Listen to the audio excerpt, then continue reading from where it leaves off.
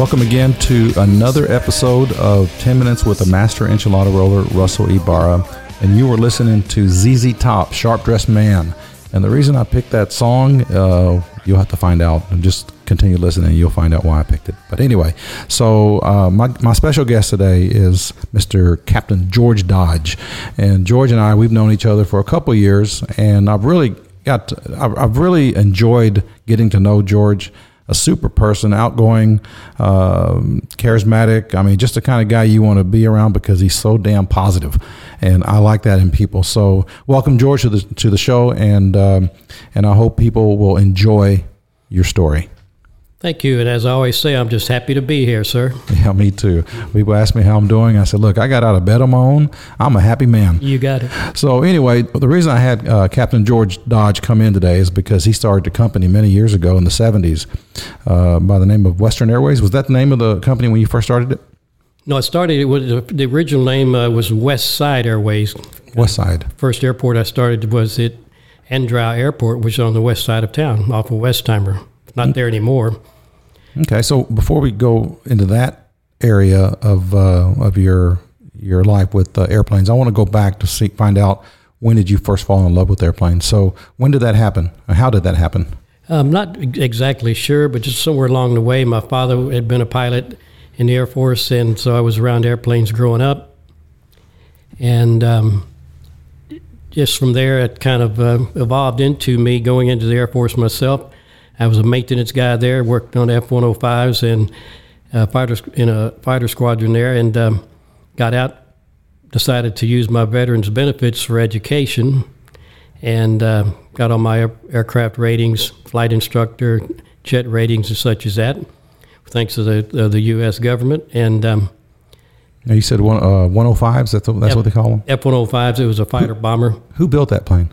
That was Republic. Republic, okay. Yeah, it's a big single-engine Pratt & Whitney engine. They don't that company's not in business any longer, right? They don't make planes still. I'm not sure if Republic is or not. Kind of lost track of that. But that plane dropped bombs, correct? It was a fighter bomber, so it did both. Oh wow, that's impressive. Yeah. Yeah, I mean that means it's. There were a lot of those during the Vietnam War, and there were quite a few. Was that the kind of plane that dropped that napalm that Forrest Gump was running from with carrying Bubba? I think he was carrying Bubba. Well, I don't know if that was the one, but it's kind of like one of those types. Yeah, yes. they go really fast. Yes, very fast.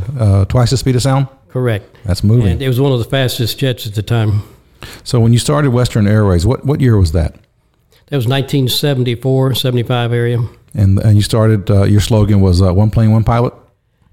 Kind of? Yeah, kind of. Yeah, that was how it started. It was just me and one airplane to begin with. I quit an airline job where I quit as captain there and just decided to actually get an SBA loan, like they're just in the news now, the SBA loans are. So I got an SBA loan for $43,000 and bought a little single-engine airplane. What was it, a Cessna? It was a Piper. Piper, okay. Piper Cherokee 6. Now, did the wheels go up on that one, or no. They didn't? They're stationary? No, they were stationary, and it wasn't very fast, but we weren't going very many places at the time, just around Texas and Louisiana. The first time I flew in an airplane was when I was 7 or 8 years old. Our team our Little League baseball team had won the championship, and David Hyde, or no, not David, that was the son. He grew up with me. But anyway, Hyde Flying Services here in LaPorte at LaPorte Airport. He took all the players up in a little Cessna, I think 2 or 3 at a time, and just did a little circle and came back and I enjoyed it, but that's not really when I fell in love with airplanes. Actually, and I've told the story before, but the first time I flew in a real jet, as far as a business jet, was when I caught a ride with Tillman Fertitta from Austin to Houston, and wheels up, wheels down. It was 28 minutes. This is back in 2004, I believe it was, and it was an incredible feeling. And so ever since then, I've just fell in love with aviation. It's an expensive love because it's definitely not cheap. But I just enjoy, and I look forward to flying more often.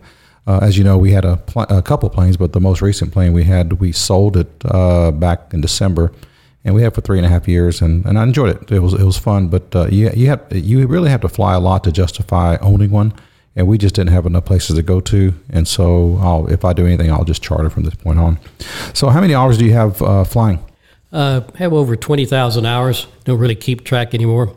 20,000. So you don't have a log that you continue with, or you just... No, I don't need to because I'm not looking for a job. Okay. And so normally that's why you keep track of that. So 20,000 hours, that's like 833 days of continuous flying, 24-hour days, continuous flying. Correct. So you've lived in the air. I remember this one pilot telling me that he really enjoys flying because he says that's the best office view of anyone that anyone can have. And that we were flying back from, I think it was Aspen, in a Lear 35, I guess. Anyway, so we were way up there. I think we're at 43,000 feet. We were way, way up there. And he says the best office view anyone could ever hope for. Oh yeah. But anyway, so when you started the company, did you have a partner, or when did you bring on your first partner or your second pilot? Yeah, I never had any partners. It was just me and the one airplane and the SBA loan that I had. And so I think I hired my first pilot after about the first year. And he just recently retired as a captain for American Airlines, believe it or not. He came into town to visit with me. And you know, a lot of times people think that new is best, but like when it comes to pilots and when it comes to planes, the older the pilot, the better, and the older the plane, the better, because that means that plane's flown a lot of missions safely. And so, yeah, it's not the new ones, it's the old ones, and the Boeing 737 MAX proves that. I mean, here's a brand new plane, and they had issues with it and a couple of crashes and killed a lot of people. Yeah, sometimes I believe, and a lot of us more experienced pilots believe that they are becoming a little bit too complicated. Right. And the more complicated, the more potential issues you can have. And that's one reason. The 737 MAX is a good example of that. Right. So what was the most number of planes that you had under, I guess, ownership and management? Yeah, I would say the most I had was around 33 aircraft, mostly were jets, and then about 8 or 9 of those were prop jets, mostly King Air 200s, which is a nice prop jet airplane. Yeah, I believe the King Airs, they have an extremely great safety record, correct? Oh, yeah.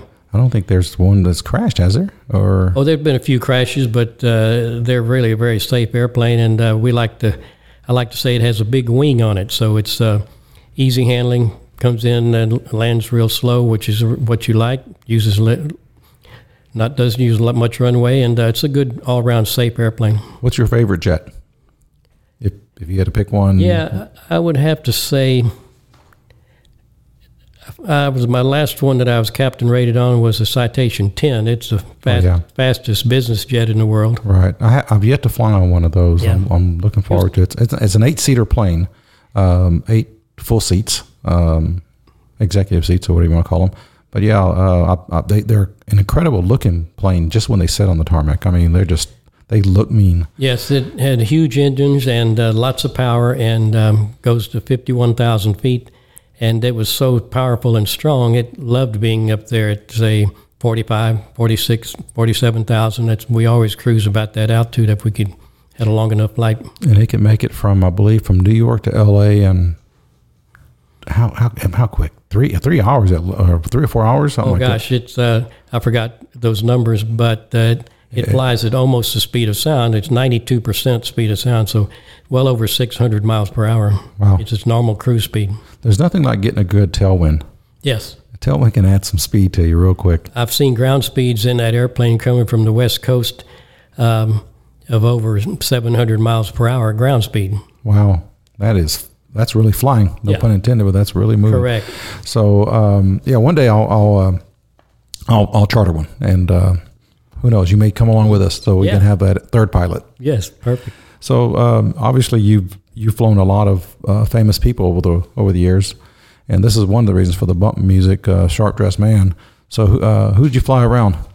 We've flown many people through the years, and the band ZZ Top, we've flown quite a bit in the past, and Billy Gibbons, and all 3 of them are good guys, Dusty and Frank. Frank Beard. The only one that doesn't have a beard. Yeah. And Billy's quite a guy. I've known him. He's the one I see from time to time.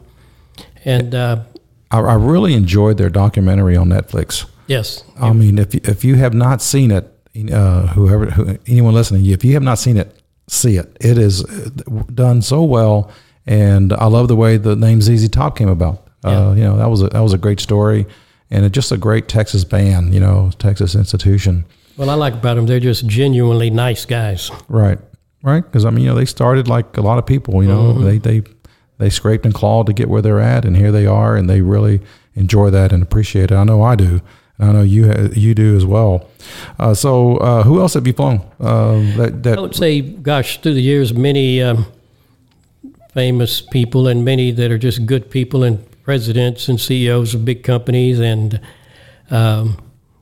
wealthy people, not so wealthy people, just all around. I would say probably the one that I really enjoyed a lot was President Bush Sr. He was just genuinely a nice guy. That's all I've ever heard about him. And it's funny. I always tell people that you may only meet someone one time in your entire life, but that impression you leave with them will last forever. And that's why you should be nice to every single person you meet, right, because that's how they're going to remember you, and that's it. And they're going to talk about you from that point forward. And why not be nice so they'll talk about you as being a nice person? Yes, I still have a couple of tie clasps, a presidential tie clasps and pins that he would give to the pilots whenever we would fly him. First thing when we got off the airplane, he would let the pilots take pictures with him before anybody else, and he always was very nice to the pilot. Of course, he was a pilot himself in World War II, and quite a guy. Yeah, that's right. I met his son, W, back in 2005. I was on stage at this conference in Washington, D.C., and I was one of 4 individuals that were picked to talk to President Bush about Social Security reform. And it was just 6 of us on stage, and so to my left was one of his aides, and to my right was George Bush. And it had to be the most surreal moment of my life, because here I am sitting next to the President of the United States, and the event took place in the morning around 10 a.m., and it lasted for about an hour. And the first 30 minutes, President Bush was just talking about, he had made an announcement. They had either captured or killed a terrorist, and he was talking, and I didn't know when I was going to have my opportunity to speak, and I caught myself daydreaming. And I said, oh, no, I can't do that, because if he calls on me, he's going to ask me, Russell, he'll ask me a question. I'll have to say, President, sir, could you please repeat that? And I would look silly. But the one thing I do remember is as I was sitting there and as he was speaking to the crowd, he would pan over to my left, or to his left, at where I was sitting, and all the cameras, all the reporters, their shutters, the camera shutter just going off in rapid succession. And it was just a very surreal moment. But one of the things I mentioned to W, because we were talking about Social Security reform, was that and this was when he was trying to give ownership to people to manage some of their own future, some of their own retirement money through Social Security taxes, that if an individual had more control of their own money, they would be more productive as an individual, and then therefore as society or our country would be more productive. And he obviously agreed with that, and he reiterated it a couple of times that that's the reason behind it. So, but anyway, so a funny story to that. When I was there and I introduced myself, I said something to the fact that we're neighbors, because I was from Texas, he's from Texas, and I said I called myself un Tejano, like him, a Texan. And whenever the transcripts came out on the White House transcripts, instead of un, which means one, or Tejano, it said United Nations Tejano, because whoever transcribed it, whatever, took the UN as United Nations. Oh, yeah. Or as United Nations. Anyway, that was just a little side story to that story. Yeah. But so anyway, how long you opened up your Western Airways in Sugar Land, Texas? No, I opened it it was in Houston on the west side of town in 1974, 75. But as I said, I bought that little small airplane to start the company with an SBA loan, and grew it from there. Somewhere along the way, I think in the 80s, I saw that Western Airlines had gone out of business, or had been purchased by Delta Airlines, and I said, perfect. I like that name, Western. That's right. So I applied for it. I actually got it. So I changed the name to Western Airways. Okay. So that was a good name, and it's still called Western Airways. So today, Western Airways is located in Sugar Land. Yes. Now, I moved the operation to Sugar Land in about the year 2000, built one hangar there, built another one, and then they purchased 2 more hangars after that. And I left there, sold the company a few years ago, and then stayed on as a president for a while. And I just left there as president about 2 years ago, and I have another company called Anderson Jet, where we do consulting and such as that for aircraft people. Now, when y'all expanded out in Sugar Land, there's an infamous property y'all took control over, and I want you to share that story because it has to do with a Ponzi scheme guy by the name of Alan Stanford. Mm-hmm. And so share a little bit about that. Yeah, that hangar was across from the hangars that I built initially, and he was a very secretive guy. They would come in and taxi the aircraft into the hangar and didn't close the doors after they shut the engines down. So no one can see what they're doing or who was on the airplane. No telling. And so he came up. Obviously, he went to jail, and it was a seizure by the U.S. government. It wasn't a regular sale. I had saw a documentary on Alan Stanford, and what he did, I want to say he marketed to Central and South American investors, and he would always advertise interest on people's money at just a little bit more than what the banks were offering. Not a lot more to red flag people, but just a little bit more. And it was enough for him to run a very impressive Ponzi scheme that built a lot of people out of their money. And he could have gone a long time, but I believe it was during one of the crashes that everything was revealed. And it's usually, I know Warren Buffett says you always can know who's naked when the water recedes, like you're in the water. But anyway, yeah, he went to jail, and I believe he got beat up when he was in jail. There was a couple of stories that he had kind of attacked. But so you took control of that hangar, and you actually, when you bidded on it, you were not the low bidder, or the high bidder, should I say? No, yes, it took 2 years to buy the hangar because it was just a lot of red tape with lawyers and such, since the government actually took it over, and got a good deal on it. Say again? You got a good deal on it, right? Yeah, pretty good deal, and all the furniture is very high end furniture and office desks and such as that. He even had an apartment in the back too, with his own king size bed and everything. Had his office, which became my office, which is the nicest office I ever had, and his office, and right behind that office was a big bedroom, king size bed, nice bathroom with a shower, and also right in another door from that was a huge workout room, and with all high end equipment in it. And it took about 2 years to buy the hangar, as I said. And even though we were not the highest bidder, we were the airport itself had the last say-so on who bought the hangar. And we got the hangar, of course, and so we're actually in the aviation business and brought a lot of revenue to the city, right? Which is what they're also interested in. Now, does so what you operated there under Western Airways is what's referred to as an FBO, but there's different, and that stands for flight-based operations. And an FBO, there's different levels of those, correct? Yeah, an FBO stands for fixed base operation. Okay. And that's normally they sell fuel and maybe hangar rent and such as that. Our operation was not considered an FBO. We were an aircraft management and charter company and maintenance company. Like Starflight? Yes. Okay. And we were the biggest in Houston for many, many years, and probably still are considered the biggest. And so we do actually everything: maintenance, charter, manage aircraft, and have an avionics shop. We're a Garmin dealer, a U.S. Avionics dealer, and such as that. So we're the biggest company still in Houston, I believe. Very cool. So have you ever had any close calls? You don't have to admit it if you don't want to. What do you mean, with flight attendants or what? No, close calls, hitting the ground hard. No, don't mention it because I don't want to run the story. Exactly. But so there was a story just a day or two ago about that A380 Emirates flight into Moscow. Did you see that? No. It came in too low, and it was only like 400 feet above the ground before the pilot was recognized or realized what was happening.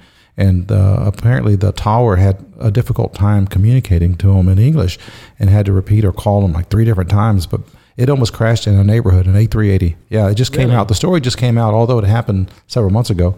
They're just now revealing all the details about it. But it came too close for comfort. There was 400 and something passengers on that plane. Wow. And that would have been obviously the first A380 to crash. An A380 is a double-decker. It's a big airplane. Yeah, it's a big airplane. I flew on an A380 from Houston on Lufthansa and on Emirates. Mm-hmm. Yeah, it's really cool. It's a cool plane. It's huge. But so what do you miss most about flying? Because you're not flying now. No, if I'd fly now, it's just for fun. Right. But all my career has always been as a commercial pilot, always for a living. So really never did much, just pleasure flying. Right. I had a lake house in Austin for many years, and that's about the extent of my personal flying. I would fly up there on the weekends sometimes with my daughter when she was growing up, and take friends with us, and like the water ski and all that. And so what I miss about it probably is it's just fun to fly.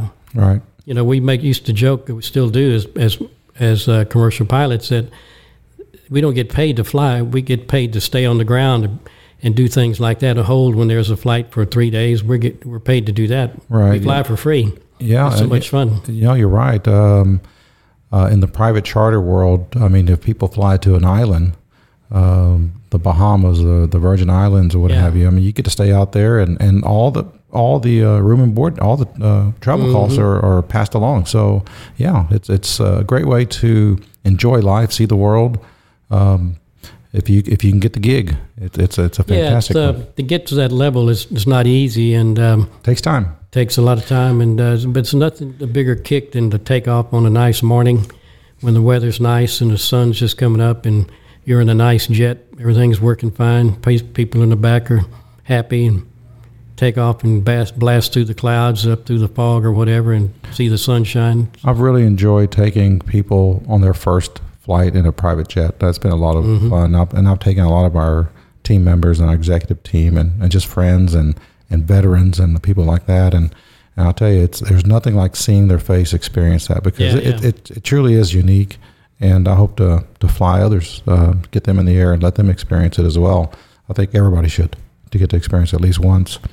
If you were talking to a 17-year-old George Dodge that was interested in getting into aviation, what would be the first thing you'd tell them? I would probably tell them to go in the military if they could, because trying to achieve the ratings and the experience, especially all the ratings required, and is not cheap. And to try to do that on your own, right, shorten the learning curve process, basically. Yes. Yeah. And so if you can do the military, that would be good. And if you come out of that alive, then you have some good benefits of that. Well, people that walk up to me want to get in the restaurant business, and let's say they've never worked in it, and that's the first question I ask them: have you ever worked in a restaurant? Let's start there first.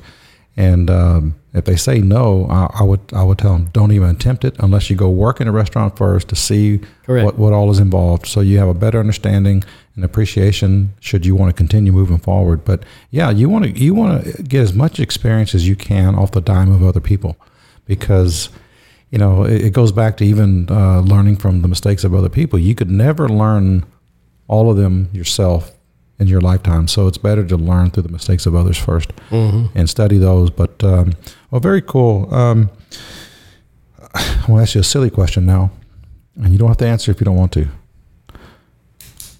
Has anyone ever attempted to join the Mile High Club on one of your flights? Okay, you don't have. Yes. Yeah, so yes in the short end. Okay. Oh, yes. Okay. 2 or 3 through the years have, and I would imagine there's some have done it that I didn't know about, with the cockpit door closed and there right. things going on in the back we didn't know. But especially when you're at 40-something thousand feet and you're experiencing turbulence, you don't understand why you're experiencing turbulence. Perfectly smooth flight. All of a sudden it gets rough, right? Well, anyway, with George, thank you for coming out to LaPorte. I really appreciate you doing that, and also really have enjoyed knowing you and calling you a friend. And I like people that I believe that shoot straight you know, and there's nothing, you don't put up any airs about yourself. And I just think you're a genuinely nice person that I wish I'd gotten to know sooner in my life, you know, but hey, you know, you can't go back and change the past, but, you know, moving forward, I want to continue this relationship, and I know I'll see you again soon at the Oak Room here in Houston. And I've also enjoyed meeting your buddy, Gary Peterson. He seems to be a very fine individual as well. Good guy. And you know, it don't take long to figure out what kind of people someone is, what kind of person an individual is, just by being around them for a little bit. I'm sure you're a pretty good discerner of individuals, and so anyway, I just want to say that thank you again, and it's been a pleasure. Well, I would like to also say that thank you for having me out here. It's been a joy, but I want people to know, if they don't know you very well, that I consider you one of my best friends. I've gotten to know you in the past couple of years. You, of course, are one of the gentlemen that I've met in my lifetime that I would say I admire. The things you've done, most people don't realize what you've done to build this operation, and you've got quite an operation here. And so I do admire you for that, and I'm glad to call you my friend. Well, thank you so much. We are definitely a team of a lot of individuals who are very passionate about people and obviously our product, and that's why we're at. You know, it doesn't take a rocket scientist to figure that one out. And so, but anyway, well, thank you so much, and it seems like it's going to be a beautiful day, so get out. Hey, I can see a rainbow over there. How about that? Really? Well, yeah. So anyway, well, thank you everyone for joining me again. 10 minutes with the Master Enchilada Roller. This one took a little longer, 26 minutes, but hey, I hope you enjoyed it. Share it with a friend if you did. And I want to thank Derek Ibarra for putting this together, my producer. And talk to you later, George. Okay, thanks.